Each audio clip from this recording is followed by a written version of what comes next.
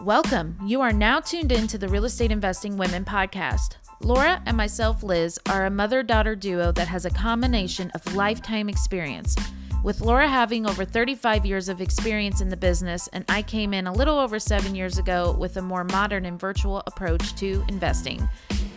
Combined, we create a winning formula. We are dedicated to empowering women as they start or scale their own real estate investing journey. We offer a supportive community of like-minded women, up-to-date training and strategies, and showing you how to build a real estate investing business of your dreams around your lifestyle. We are going to share with you the real deal and real-life experiences as it comes to real estate investing. Listen in, and today we will address a specific topic and answer your burning real estate questions. Be sure to email in your questions to be featured at questions@realestateinvestingwomen.com. Let's get started.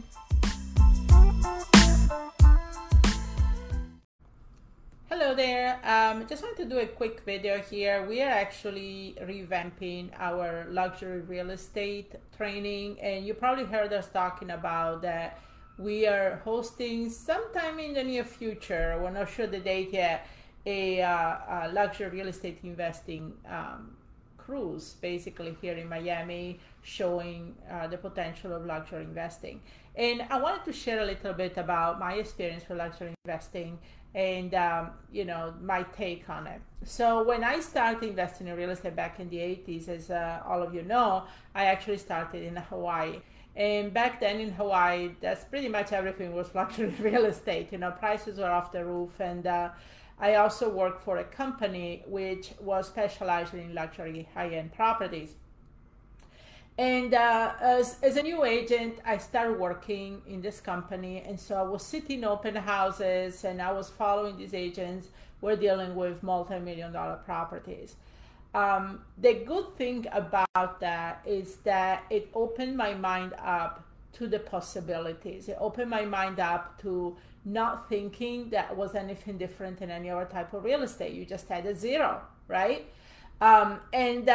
So when I was in Hawaii, I started investing in real estate for personal. I started doing basically house hacking, fix and flips, where I would buy these houses, live in myself, fix it up, and then we would sell it and move on to a bigger house. So within about 2 years, I moved from a $200,000 townhouse to a $1.2 million property, and that was how I did it. So basically, it was moving up. Over the years, one thing though I realized is that as I was doing this, that was not what I did that there, but some of the culture of a high-end property, you have to realize, is this for you, basically, right? Because when you deal with higher-end property, you're dealing with a different type of sellers, a different type of buyers. You're not going to market the same way you would do with regular real estate. You're not going to find sellers the same way, and the same thing with buyers. Okay, so it is a mind shift that you have to do. So now in Hawaii, it was pretty natural because it was pretty much, I was into that environment. So I was dealing with certain type of sellers and buyers. When I moved to the mainland, though, I went into transition more into what I call the regular side of real estate, start buying rentals, start doing wholesaling on more regular homes, also because of the area that I was in, the Midwest. Now, moving back down here to Miami, again, higher end property, especially with the last few years, this is something I got back into myself because it's an easier target. There is more money circulating here, and it's more of a luxury market that, it's not going to scare anybody away to spend several $1 million for a house. So with that said, what can you do with higher end property? You can do most of it. You can do wholesaling and fix and flip. Okay, rentals, it depends how much you're willing to spend and what type of rents you're gonna get. Personally, I don't do rentals with with higher end property. I'm more of a wholesaler and flipper with those. I always done, and just because I don't like to tie my money up for so long, and using a lot of private money when you do higher end property is something that's easier for me to get in and out of, right? Now, private lenders, they don't, they're not going to look at a $3 million home, anything different that they're looking for a $300,000 house, believe it or not.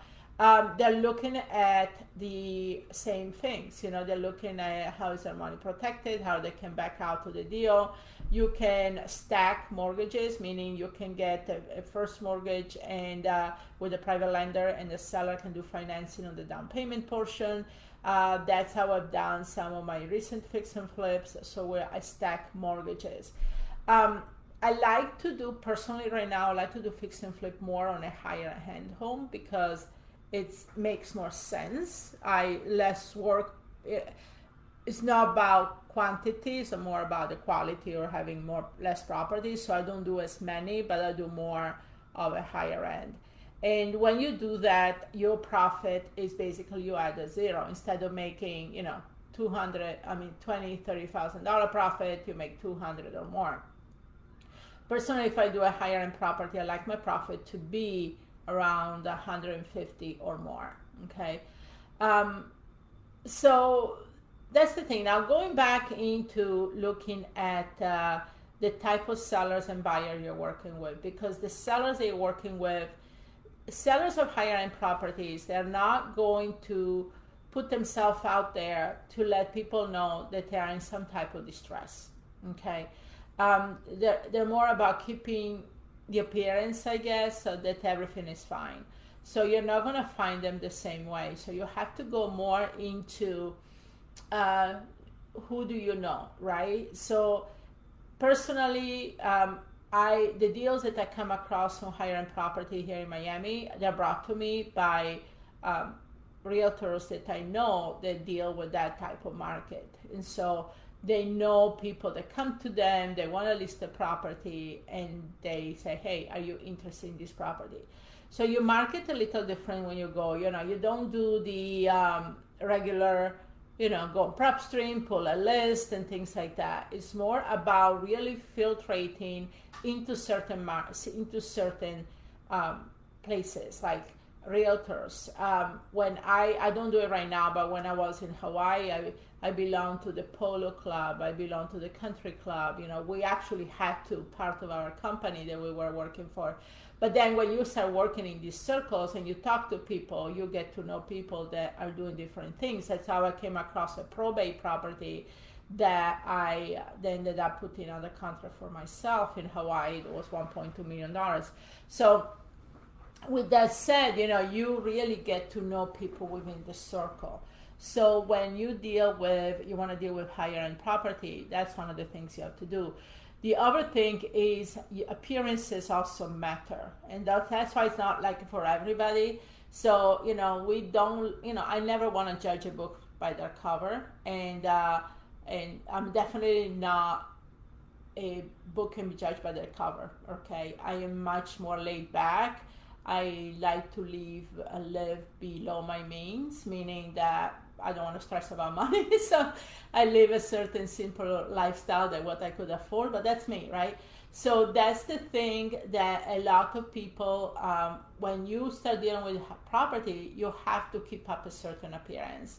You have to drive a certain car, wear certain clothes, be designer oriented, go to certain circles and things of that nature.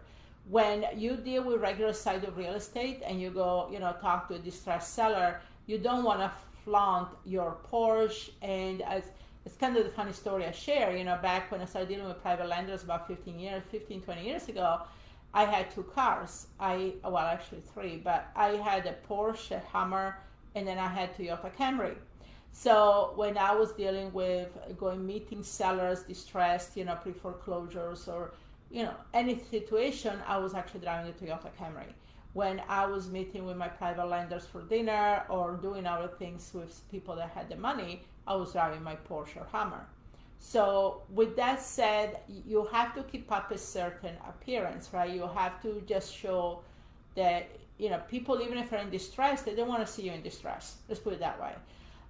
The same thing with the buyers. The buyers obviously want to see that you're doing well and you know what you're doing, and they're judging a lot about your appearance. That's not for everybody, right? Some of you might say, I'm reluctant to put up that facade. As far as the buyers are concerned, who are your buyers of this higher end property? They're not necessarily owner occupants. A lot of the buyers that I deal with are investors. They're buying on a way what they call to park their money. So especially here in South Florida, they would buy a higher end home, and one of the buyers I had was from South America, and he was buying money because he didn't want to put money in this country, right? So you're dealing with a lot of people that are trying to invest into property. There is an area here in South Florida, is on Deerfield Beach, and if any of you know, there are this gorgeous home along the ocean, totally empty. There are like dozens of these homes. And years ago, I was wondering what was going on here. And one time I had a student, actually, he was a general contractor, and he was doing work up on these homes. And he said to me, these homes are owned by investors, 20, 30, $40 million homes. They're owned by investors who park their money. So basically they create these corporations, and each one puts, several $1 million, they're sharing to this corporation, and they buy these homes. And they, nobody lives in them. They, some of them they rent them out, but very high rents. But most of them they don't, and they have a security guard going there every week, making sure things are okay. They have a cleaning team. A lot of them are vacant, don't even have furniture. So it's just an investment, right? Because they say, okay, I buy this home for $20 million, or I build this home on the beach for $20 million, and it's worth 20 today, it's going to be worth 25, and so forth. So you can just imagine over the last few years, these homes I was looking at about, say, 6-7 years ago, they were $20 million. Now they're probably doubled, okay, especially the last few years.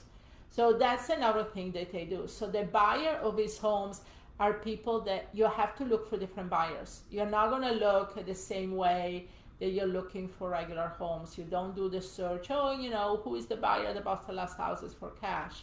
Well, you can do that too, but again, it's more infiltrating into different circles that have this type of investors and buyers. It's more about connections with people that have this type of money and have this type of buyers. A lot of the time here in Florida, the private lenders that I work with have those type of buyers or are those type of buyers, So it's more about really infiltrating into certain circles.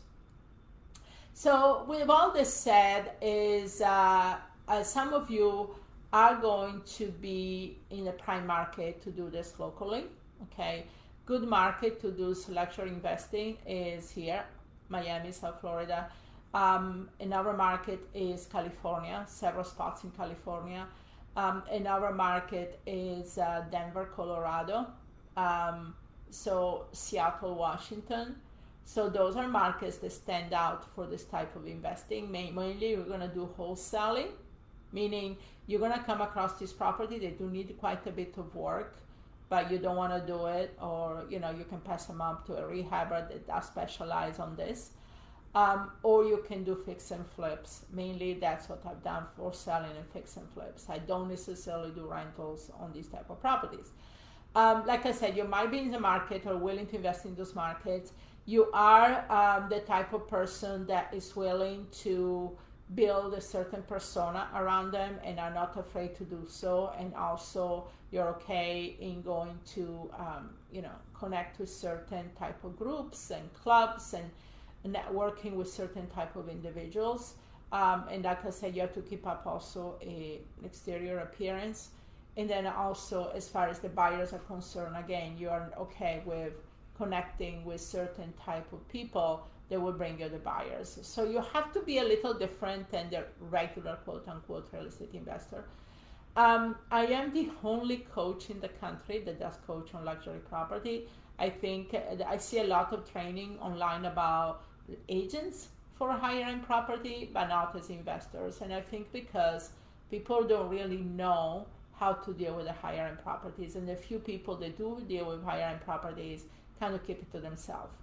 I think it's a great market in certain markets, not everywhere, and because you also want not just the supply of property, but you want also the buyers that will buy this property, right? So it's not just, you have to make sure that there is money exchange on both directions. So that's why it's very much targeted to certain markets.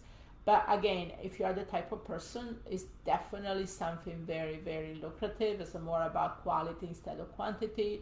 So even if you do 1 or 2 properties a year, you're making really good money instead of doing volume.